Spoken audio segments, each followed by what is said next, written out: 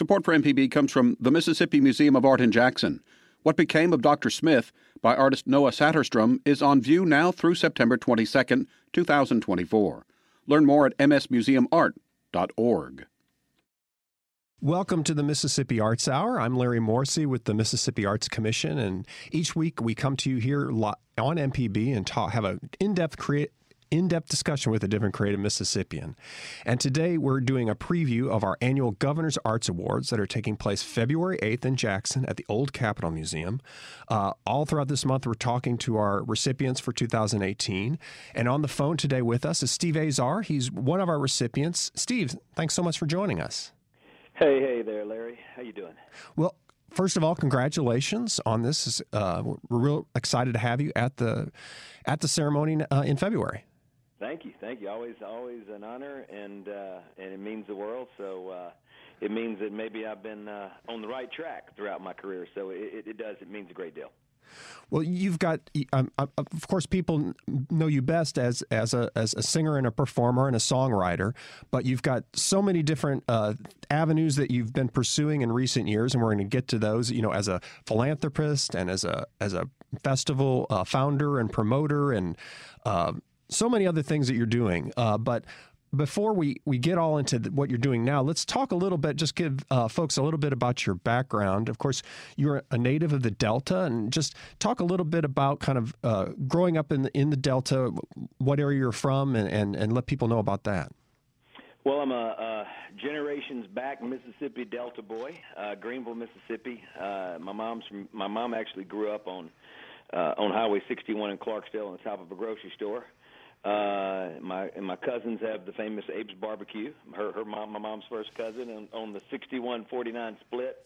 A lot of stories between growing up in Greenville and then obviously spending weekends at my grandparents there in Clarksdale.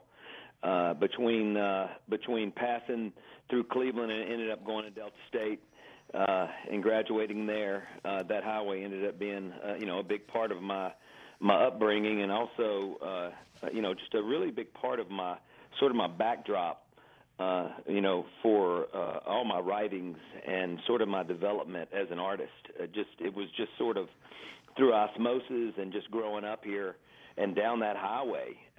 How it just sort of seeped in, and it just continues to do it till this day. Yeah. Is there any kind of musical do you have any musical ancestry, any people in your family who are musicians?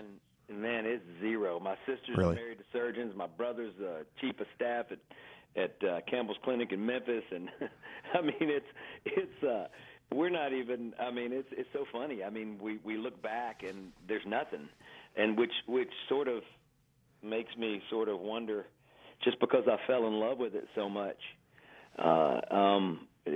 Does that give you the rite of passage? As a young kid. And, my development was slow. As far as entertaining and sneaking in blues clubs and all that I got to do as a little boy and be accepted, for some reason I feared not on stage. I always loved the feeling of being there. I actually feel more comfortable in front of a crowd than in one. And for some reason, I just, as bad as I probably was, I was sort of accepted with a diverse crowd, and it just sort of gave me confidence. And I look back and I think about that, and I'm going like, what were they doing? And what were they looking at and applauding? To give me the confidence to continue. But I guess I'm glad I don't have I wasn't living in a reality back then. Right. Because reality may have told me that if you could have recorded me, and I would have listened back, I would have ran. But even though you don't have that kind of pedigree in your family, I mean, Greenville is really such an amazingly rich musical town. Of course, people know it best for the long-running Delta Blues Festival, but knowing different Greenville musicians over the years working here in the state, it's a bigger story than just blues. And I was hoping you could talk about kind of the diversity of the music in town and in that area while you were growing up and how it influenced you. I grew up loving jazz, and like Coltrane and even going back as far as Benny Goodman and I just loved it, and obviously never tried to play it, but just an enthusiast, and still to this day, at 5 o'clock, we turn throughout the house, or it's on the tour bus, or wherever it's been for the last 25 years. A pretty steady, heavy dose of jazz. So, just being around great musicians and that appreciating that. There's just been, I sit here and try to put my finger on it, but I think the best example of the arts of all kinds, obviously B.B. King and Albert King grew up down the street, and I say down the street, down the highway, but to sort of summarize the magic of this place and how it can make its way into anybody that's willing, is Jim Henson and the Muppets. I mean, I grew up 8 miles from him, and it's just, to me, that says it all. I mean, that is, like, to me, the most monumental thing globally that we could ever imagine, and the Muppets that were created in Leland, Mississippi, and as a kid, I'd go over to his I dated a girl for years, and I'd go in Leland, and I'd go over there, and I got to meet his mom, and I saw those drawings of Ernie and Bert, and before they were Ernie and Bert, you know what I mean? Like before the Muppets were the Muppets, and it was just just to be able to appreciate, being able to see the process and understand it. It actually gave me hope, because as a songwriter, I knew that it was going to be a journey, and I knew that I loved it. I knew I fell in love with it at the age of 10 or 11, and I knew that it was going to take a lot of life lived and a lot of growth and a lot of development and a lot of people that were going to become mentors of mine from the Mississippi Delta to Nashville, back to the Mississippi Delta. There was just so many people that were so strategic in me becoming a songwriter, and that mattered to me most. More than anything is portraying the Delta, and there's just so much art form here, from potters to, I mean, you think of Mr. McCarty and Lee, and before he passed, and I got to know him, and it just never ends. It's the mind, it's the heart, it's the soul, it's the hands that have continuously done this amazing historical work and left an impact on the world that was just born and bred down here. Right. You're listening to the Mississippi Arts Hour on MPB, and today our guest is Steve Azar. He's one of the 2018 Governor's Arts Awards recipients. The ceremony is going to take place here in Jackson at the Old Capitol Museum on Thursday, February 8th. Everyone is invited, open to the public. Please come on down, 6 p.m. Ceremony. Come meet Steve and all the other recipients. So Steve, talk about. I was interested in your biography, kind of those journeyman years. Everyone hears about the success of the radio hits and the albums and all that in Nashville, but I'm curious to hear about those. There's a little bit in your biography about kind of being out on the road and kind of building your sound in that during your college years and early 20s and that. Yeah, I mean, I was the thing about growing up and just writing. First of all, you got to realize there wasn't much to write about at that age. I mean, I was half into sports and half into music. My better friends were in sports, which ended up playing a big role in my being competitive, because I think you really have to be very competitive in the music business, as well. Just as equally to being a competitive athlete. So, growing up, failing and losing and winning and trying to achieve success there in sports really helped me prepare.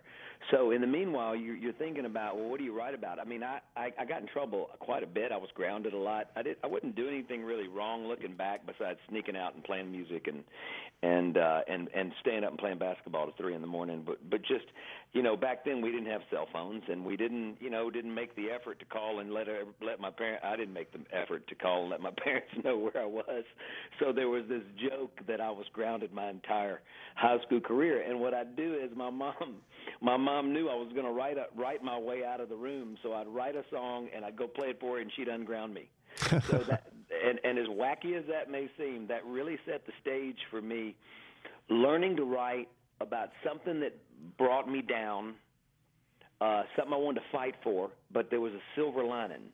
And Eugene Powell was my best example, who was Sonny Boy Nelson. He'd hang out behind my dad's liquor store, and he was my first dose of falling in love with it. And he would just sing about his day. He'd walk back to his shotgun house down the street on 7th Street, and he'd come back, and he'd make himself and the rest of us feel good about whatever was going on wrong in his life. And so looking back as a singer-songwriter, I've always been that guy. I think that really seeped in. I think it really affected me as a songwriter, that I wanted to write songs that came from a real place of hurt and pain, but yet made you feel good somehow. At the end of the song, you felt pretty dang good about it, whether it was in melody, in musical lines, or in lyric. So that definitely made a big impact on me, but I wasn't capable of writing any of that back when I was a teenager, because I had a half foot in, a half foot out. My whole life has been dictated by that. A half foot in Nashville, a half foot still in Mississippi. I've always been that bit of a mutt, no matter where I've gone and what I've tried to do. I've always had a struggle with wanting to be in Mississippi at all times, but knew that I had to sort of fit into this country world at some point. Knew when I was 20 I had to fit into this live world, and I had to be an entertainer. I was subject to whatever musicians were playing with me at the time at a young age, so my sound dictated the way they played was the way we sounded and the way my songs turned out. So, you're just sort of learning at the mercy of your environment. And so for me, that's how it went down. But through all of these, learning curves, which there were a lot, somehow along the way, I swear, I probably look back, I probably had 10 to 12 restarts where I thought that was it. I was told as a kid when I was 15 and 16 and 17, whatever, I was told it was the hardest thing in the world and you can't do it. Everybody that I went to see that I needed to tell me that were in the business, they were telling me it was impossible. Mm-hmm. But it was musicians like Little Milton and Eugene Powell who found this great joy. And Little Milton was obviously doing better than Eugene. Little Milton was a touring musician, was truly known by the world, and was working all the time. So I was able to really draw from him, and he called me Little Lazar because he went and saw me from this. I drew hope from him because I said, well, if Little Milton can be doing it, why can't I? That's how naive I was, mm-hmm. So, as I grew up, I realized how great Little Milton was, So at that age, you can't pay attention to greatness. You just like it, So right. You just become a fan of the man and the music. And so anyway, it was a lot of growing up, but it was sports and music that sort of kept me going. Right. And just thinking about Little Milton and kind of a lifetime in music too, Milton had those, of course he was successful, but he had his ups and downs too. He had the highs and then trying to reinvest himself, Well, of course. I mean, there's no way you're getting in this business or getting out of it without those extreme highs and lows. I mean, it's really, this business, that's why when people talk to me about, they want to do it, and do you really want to do it? I mean, I sacrificed my throat to have my first hit in 2001. I wasn't a kid. I was 37. I was 37. Yeah. I should have walked away when I was 27. And the bottom line is, I knew that I wanted it, and this is who I am and what I did. And it's like Dina Carter, my buddy, her dad, Fred Carter, said it best: it's steak or beans. And you got to tell your family that that's what it is. That sometimes we're going to have steak, and a lot of times we're going to have beans. And there's more fame that comes in fortune for most of us. And it's just what it is. And trust me, it beats the stew out of you. But, I got the heck beat out of me, and I kept coming back, through ignorance or just pure love unconditional love for what I do. Yeah. And you have to constantly reinvent yourself being an artist like me. You know, I couldn't be Brad Paisley, and I couldn't be Keith Urban, and I couldn't be where the system just really worked for people like, you know, Keith, who doesn't write his own songs and who can rely on other songwriters. I can't. It didn't work, you know, and I had to play the way I play on my records because I couldn't let my songs turn into me singing on a track by other musicians because that didn't work. And so for me, it was always juggling all of these things until I figured out what was the best way for me to be honest with myself, and then that would in turn lead to things like Waiting on Joe and songs that I was really proud of that the industry sort of really held me up because they were like, you know, especially big songwriters, because I was able to articulate something in a song like Waiting on Joe that really put me on the map with my peers. Right. And so I know I'm jumping all over the map, but, you know, I see all this. My life seems to be like one big blur, but it all ties together. But I guess getting back to my throat, I was willing to sacrifice my throat, and I had a huge cyst on my throat. And so after Waiting on Joe and I Have to Be Me on Monday, I went through about 3 years of losing my voice and trying to perform and losing range, and the cyst got so big that I literally had zero side of my left side of my throat. So eventually I had to have it removed. And, you know, the threat of not being able to sing and all that, I don't know if I ever really was scared of that, but I just knew that it stalled me for about 3 years, among other things. But that was really a thing. But my point was I wrote 80 songs the year I had a hit because I knew I had to move forward, my first hit. And I also was gone 300 days from my family, and I visited every radio station times 10. And I played 3 shows a day, conference rooms, the middle of the night, slept for 2 hours, and that's what it took to have a hit. So I always talk to people when they go, oh, I really want this. Well, do you really want it? Because it's going to pound you, you know? Yeah. So anyway. Welcome back to the Arts Hour. I'm Larry Morrissey, and this is MPB's Weekly Turn at the Microphone. And today we're talking with Governor's Arts Award recipient Steve Azar on the phone here, calling in from the Delta. Hey, Steve. So we just heard a track off your most recent record Down at the Liquor Store, and this has a really interesting story in terms of how you recorded it and who's on it. And I was hoping you could talk a little bit about it. Yeah, oh yeah, absolutely. Well, when I came back, I started to spend a little more time, obviously, finally having 2 feet back in the Delta, and obviously that started to really work its way into everything I was doing.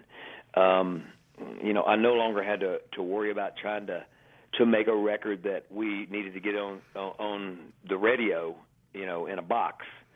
And although I love that box and I'm grateful for it, I was gradually making my way into getting to make a record without thought or without any thinking at all, just making a record. There was always something that made me go, oh, I got to do that to make that fit there. You know what I mean? Like this little thing. I sort of figured it out, you know?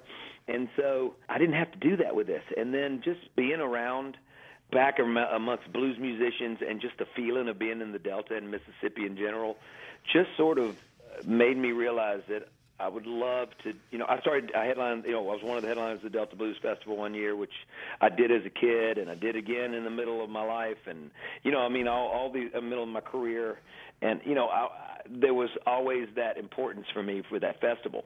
So, you know, after BB's passing, they asked me to headline, and then the director, Robert Terrell, and I, and my manager and I were all talking, and they had the idea of, what if you got BB's guys to play on this record? And then I started thinking about Elvis's guy, who never said yes to me, David Briggs. Well, if we're going to do that, let's really have a King's Men band, you know, and lift up some of our musical, you know, celebrate some of our musical heroes of Mississippi and legends. And David Briggs was a guy that literally never said yes to me. He was Elvis's right-hand band leader. He was the original Muscle Shoals rhythm section keyboard player. And the stories are legendary. And when I sent him, I just played everything I wrote from the kitchen table on an iPhone. And I sent it to him, and he goes, "Now we're talking. This is what I've been wanting you to do." He goes, "Where are we recording?" And I said, "Well, that's the other hitch. You got to come to Indianola, Mississippi for about 10 days." And he says, "I'm coming." It was so cool, you know. So we actually, between BB's guys, you know, Randy Jackson's brother Herman and Reggie Richards and Walter King. I mean, Walter, BB's nephew, played on Angels of Harlem, U2. So many great stories, you know. Little Ray Neal, you know, the Neal family from Baton Rouge. I mean, the band, Dr. Alfonso Sanders, who's doing so much for BB's, education, foundation after the fact now. And we all got together, and I got to be honest with you, we all got together with turning a club that had never been turned into a recording studio. We documented the whole thing. There's a documentary that I forced my son. I broke the child labor law with this one, and forced him to do the documentary, and it's called Something in the Water. And we're just trying to figure out how we're going to release it. But it explains us coming together, having to get to know each other, having to get to love each other, and to make a record with just no rules, no boundaries, everybody being themselves. And it really turned out to be I just love making this record. And the only comparison I can give you is when I made the Indianola record, I made it upstairs, most of it in my house. I was playing instruments like mandolins. I should have been arrested for playing. And I was learning how to make my own records with the Indianola record. And it's funny that, you know, we ended up in Indianola making the record, that my second favorite record. And we're going to tour together. We're getting dates, and the band is it's a heavy band as far as a lot of us on stage, and that can play against you. But it's just going to be one of those things where we're going to have to resell it, you know, like make people go, "Oh, I love that band." And there's going to be crowds, and sometimes there's not, and we just got to grow, and we're in it for the long haul. So it's going to be. I mean, we've got some cool runs coming up next year. We've got Oregon and a Pacific Coast run. We've got Chicago runs. We got, you know, some really cool places that we're going to get to play. And so you brought this group together. Some of them had played together, some had not. Right. How did that? Talk just a little bit about kind of in the studio. You had kind of you had the framework of your songs, but how did you take it from that to the final work? How did you guys gel, I guess, is the question. Well, it took a minute to figure out how we were going to do it, especially there was a lot of noise. There was birds, a ton of birds that were born above Club Ebony. And I'm telling you, it was noisy. So literally, if the birds were chirping while we were playing and we got through most of the track, then the birds had to continue chirping. And we'd throw stuff at the ceiling to make sure they kept chirping, because you'd notice, you know, you can't single it out on the record, but it was part of the ambiance. So if it went away, you were going like, "Where's the birds?" You know. So, and it's not like we had a mic on the birds. They were coming through different mics that we were recording instruments with. So, as crazy as that sounds, that had to keep happening. And there was a guy cutting the grass. There was more grass cut outside of Club Ebony than, I was going, "Where are they cutting?" Because it was every day. You know. And so we had to have the lawnmowers going. Keep cutting that grass. So we had some distractions, and also the engineer, you couldn't see him because he'd built himself into the green room, my engineer Mills, who's made my last 4 or 5 records. And it was amazing because we had microphones and headsets, but we couldn't see each other. We usually have visual contact of the engine, you know, my engineer. Yeah. And we couldn't see him. All we could do was like God's voice, you know, appearing every once in a while. So anyway, I had to figure this out, but I went back to a tried and true way that this is how I figured out years ago. The only way for me to make records was for me to play the songs basically like a work tape, me sing and play, and everybody has to play to me, because what that did was it kept my feel and my groove, and I'm more side to side than I am straight up and down. So I think that's more of a Delta thing and I guess it's just the way it makes you move. That country music's a little bit stiffer and a little bit, you know, more precise and a little bit more choreographed, I guess, with the way you move to it. And the way you move to anything in Mississippi is side to side. That means it's just a little more greasy. Yeah. Actually, a lot more greasy. So it just makes your body do things different. And so that was always what worked for me. And the minute I realized that I could play and then let everybody play to me, then they can't change the song. And then all of a sudden, they were having to not only play to my song, but they were having to play to my grooves, the way I sang it and played it. And they couldn't venture off. So they could play their style, but they had to live. They had to live in my world. And so that's how we did it for this record. And also, David Briggs, playing on 1,000 number one records, obviously played with B.B. before, and obviously played with Albert King, with Walter King before. So some of these guys knew each other, right. And it had just been a lot of years since they'd seen each other. Yeah. And then obviously B.B.'s guys, there were four of them. There was the four guys who spent a lot of time with Mr. King. So they were used to seeing each other, but it was a reunion because they obviously hadn't seen each other in a while. Just you could tell by just the way they had hugged each other, and just it was a reunion when they saw each other. And this record, Down at the Liquor Store, which came out last year, it has, obviously, the title track is autobiographical, but it sounds like all of them kind of tie into a piece of kind of stories from the Delta, from your life as well. Well, it's funny, how could I look back and I go, how could I not be able to write Down at the Liquor Store while I was living it? I mean, every word, every possible thing about that song exactly happened in my mind and in my life, and it molded me. And that liquor store was where I learned how to fall in love with doing what I'm doing. So why did it take me, 40 years to write? I mean, how come it took me that long while I was living it? It's just, sometimes you just got to leave and you got to come back, and then some of those memories just really start to become jarring in your mind and just really start to come to the front. And it's interesting to me that I wasn't able to write this while I was in the storm of it all. But that's the centerpiece of this record, and that's the truth. And so the record's the truth, and the song's the truth, and it's funny. And when I look back at the songs that I've written, like Waiting on Joe and Down at the Liquor Store and all that, they come from such a place of honesty and not thinking at all. All you're doing is just writing down what happened. And I don't even know if you call that songwriting. I don't even know what you call it. Just telling your story.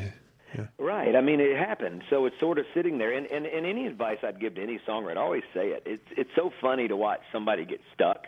Like when I'm at the Delta Music Institute and I'm working with the kids there, I love doing it so much, but I love watching them get stuck because I'm going like, well, I don't know where to go, and there's a rhyme, and there's so much stress, and I'm looking at them going like, well, what would you say next? And they look at me like I just said this like foreign, like what would you say next? And that's it. You're having a conversation with an audience, and that audience is expecting for you to continue on that conversation and keep them on this path, and that's all it is. All right, we're back for our third segment and final segment for the Arts Hour. I'm Larry Morrissey with the Arts Commission. We're talking with Steve Azar, one of our Governor's Arts Awards recipients this year. Well, Steve, before you got away, I wanted to make sure and have you talk about some of the other stuff you've been doing. Of course, you're one of the founders of the Mighty Mississippi Music Festival in Greenville. Right. And so talk about how that idea came up and how that's flourished. Man, I'm going to tell you something. I've always worried about and respected promoters, but never until I got my hands involved in this thing. I mean, it's a lot to do, and but it's important because we need to celebrate as much as we can. When I first moved back, I guess in a nutshell, I saw Governor Bryant at Johnny Russell's funeral, and I hadn't seen him probably since I did the inauguration ball for Governor Barber years ago, and so we started talking and just kept talking for the next, following months, and he just really appreciated what we were doing with the foundation and what we were starting to do with the Mighty Mississippi, and he just kept pushing me and urging me on to not stop and continue and he was showing the importance of the creative economy and just really wearing it, on his sleeve. And I said, man, for our governor to be to think this is important, it is that important.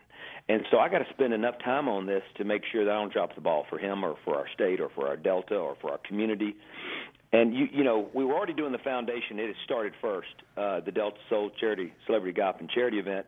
So we sort of had we had gotten used to doing an event, that was a success. And so we said, what the heck, let's try a festival.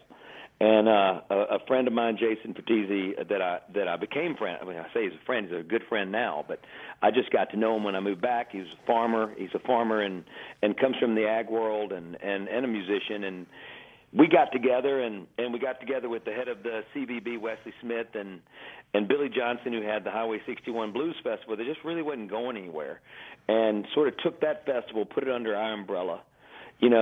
Celebrated that stage in the blues, but at the same time wanted to celebrate artists of all types that were influenced by our blues.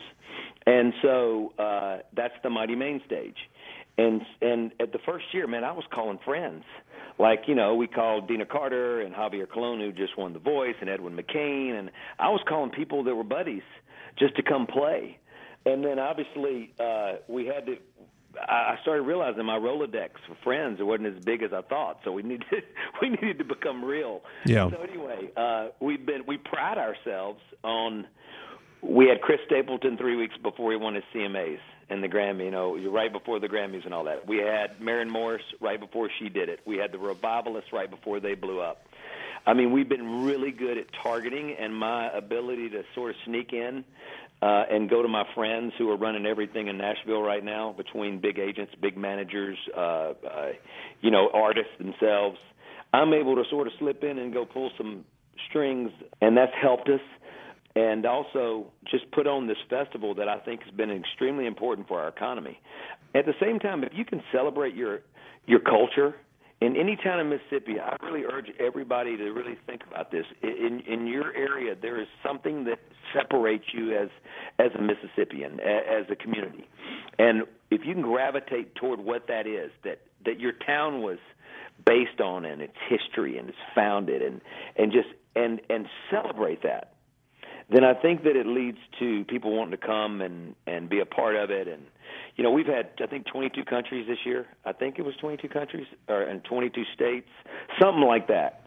I mean, the number's crazy. So obviously we're not getting 100 people from each country, but we'd like to get there. But, how do you get from 2 to 10? You get those 2 people that loved it, and they bring more friends. So it's just been important, but I got to tell you, I was driven by Governor Bryant I was driven, and I felt like it was my obligation, and so I still do.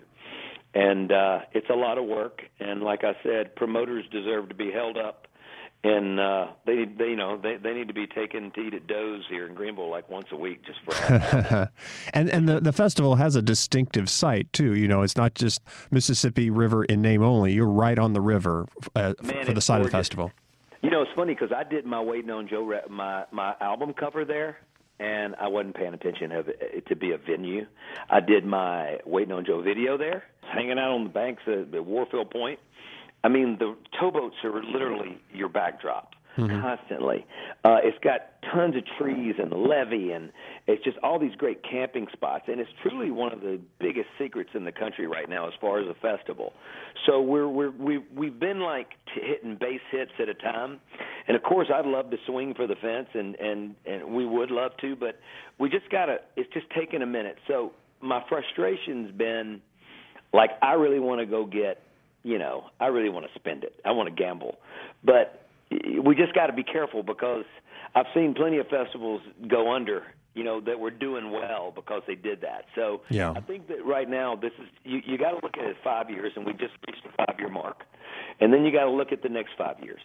And then in 15 years, good Lord's willing, we're all still around and this thing's been growing, then we're there. So it's just going to be one of those things. And listen, it takes a lot of help.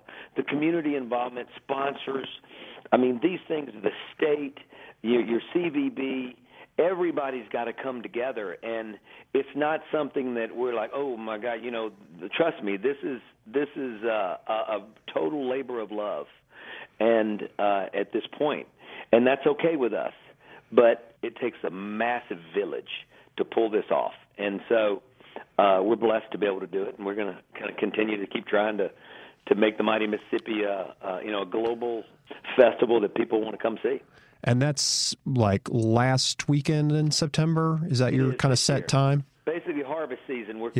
We're we're encroaching in a little bit on harvest season now, because what we did was it was sort of created in this whole Bridging the Blues project, that we jumped in and became the anchor event with the King Biscuit. So right. the goal was you get people in the Mississippi and in the Delta, and you give them a reason to be here for 10 to 14 days. And so they get here and they enjoy all of these events going on, and you got these two big events that are the bookends. And so that was this whole thought process. And the reason we did a fall festival was because of the Bridging of the Blues. And trust me, the SEC football schedule weighs on us so hard, and we know that we're a football state. Yeah. And so that was something I didn't want to do, but we're so far into it now. I think that we've overcome some of those obstacles. Yeah, absolutely. If you're tuning in, this is the Mississippi Arts Hour, and we're talking today with Steve Azar. He's one of the 2018 Governor's Arts Awards recipients. The ceremony is going to take place Thursday, February 8th at the Old Capitol in Jackson. And it's free and open to the public, so please come on down. And you had mentioned kind of in the lead up to the festival, you talked a little bit about your foundation. You had mentioned that in passing, but I wanted you to talk a little bit about that and its kind of and how you're trying to reach out in the Delta through the foundation. Well, we started our foundation in Nashville, but the mission statement was always about sick, abused, disadvantaged children, and also an emphasis on the arts for the Mississippi Delta. So our minds and hearts were in the right place. The problem was we were in Nashville, and we were living there. Our kids were born and raised there until we moved them here. So the reality is, we didn't have the community effort here because we were still there. So the CMAs would have me do the sports. It was called Steve Azar's CMA Sports Challenge every year. And I'd bring a number of athletes in from all, a lot of quarterbacks, Jim Kelly, Gino Torretta, Jim McMahon, and golfers like John Daly and my buddy Gary Valentine, who's killing it right now on Kevin Can Wait and King of Queens and all that. I'd bring in all of these athletes and celebrities, and we would compete in my sports challenge. We do all these. It was 3-point line, it was free throws, it was throwing the football between the tires, it was throwing the baseball, it was everything, right? And so we would raise money and we'd donate to St. Jude or donate to something down here in the Delta or something, But it was just so small. So when we moved back, the community and our friends I grew up with, and they just really rallied, and they really, Gwen and I started the foundation, my wife and I, years, in 06, I think, 06, 07. And so we finally had the backdrop in being back home and the ability to try to put on a celebrity event. So I do like in February I've got the Arnold Palmer Celebrity coming up. I do, Darius Rucker and Mark Bryan and all the guys from the Blowfish are buddies of mine, and we'll go do Monday after the Masters in South Carolina. There's the Bob Hope I used to do. There's the BMW in Greenville, South Carolina. There's the Caddyshack, the Murray brothers, Bill and his brothers in Jackson and at the World Golf Village. We do probably like 10 of these a year, and so we all help each other. So they all come in. And it's awesome because they come into the Delta. There's athletes and actors and comedians and movie stars from all walks, and they all come in and help us raise money for the Arts for Kids. And we're not quite to the $1 million mark given, but we're closing in on it. So we're getting close, and we've had the support is just incredible.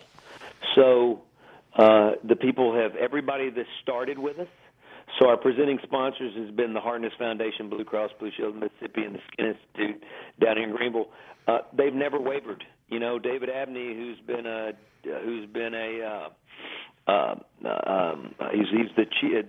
CEO of UPS. He's from here. I met him when I came down here, and he's never wavered. McDonald's, the Retzer family. I mean, there's been just so many, the James Serrani Ram and Delta Ag. I mean, I got to mention them because it never ends. They've been so supportive. But the cool thing is we bring in about 68% of the money that comes into here is from out of state. And they're willing to leave their dollars here for the Arts for Kids. And we're able to help programs that are established, from the Boys and Girls Club to Camp Looking Glass to Delta Music Institute with scholarships to high school kids who are going to have an emphasis on who are going to go to college, and we try to give scholarships for them every year, and that are going to live in the arts world or are going to make the attempt. There's just so many programs that we think that's important, and so we've been able to do that. And I just feel like, look, not every kid's built to hit the 85-mile-an-hour curveball coming at you, but even that kid that can hit that ball needs the arts. Everybody needs the arts, and as we know, a lot of schools are taking it out of their curriculum, and they don't see the importance. And I personally think that you're really leaving out one of the most important things if you leave the arts out of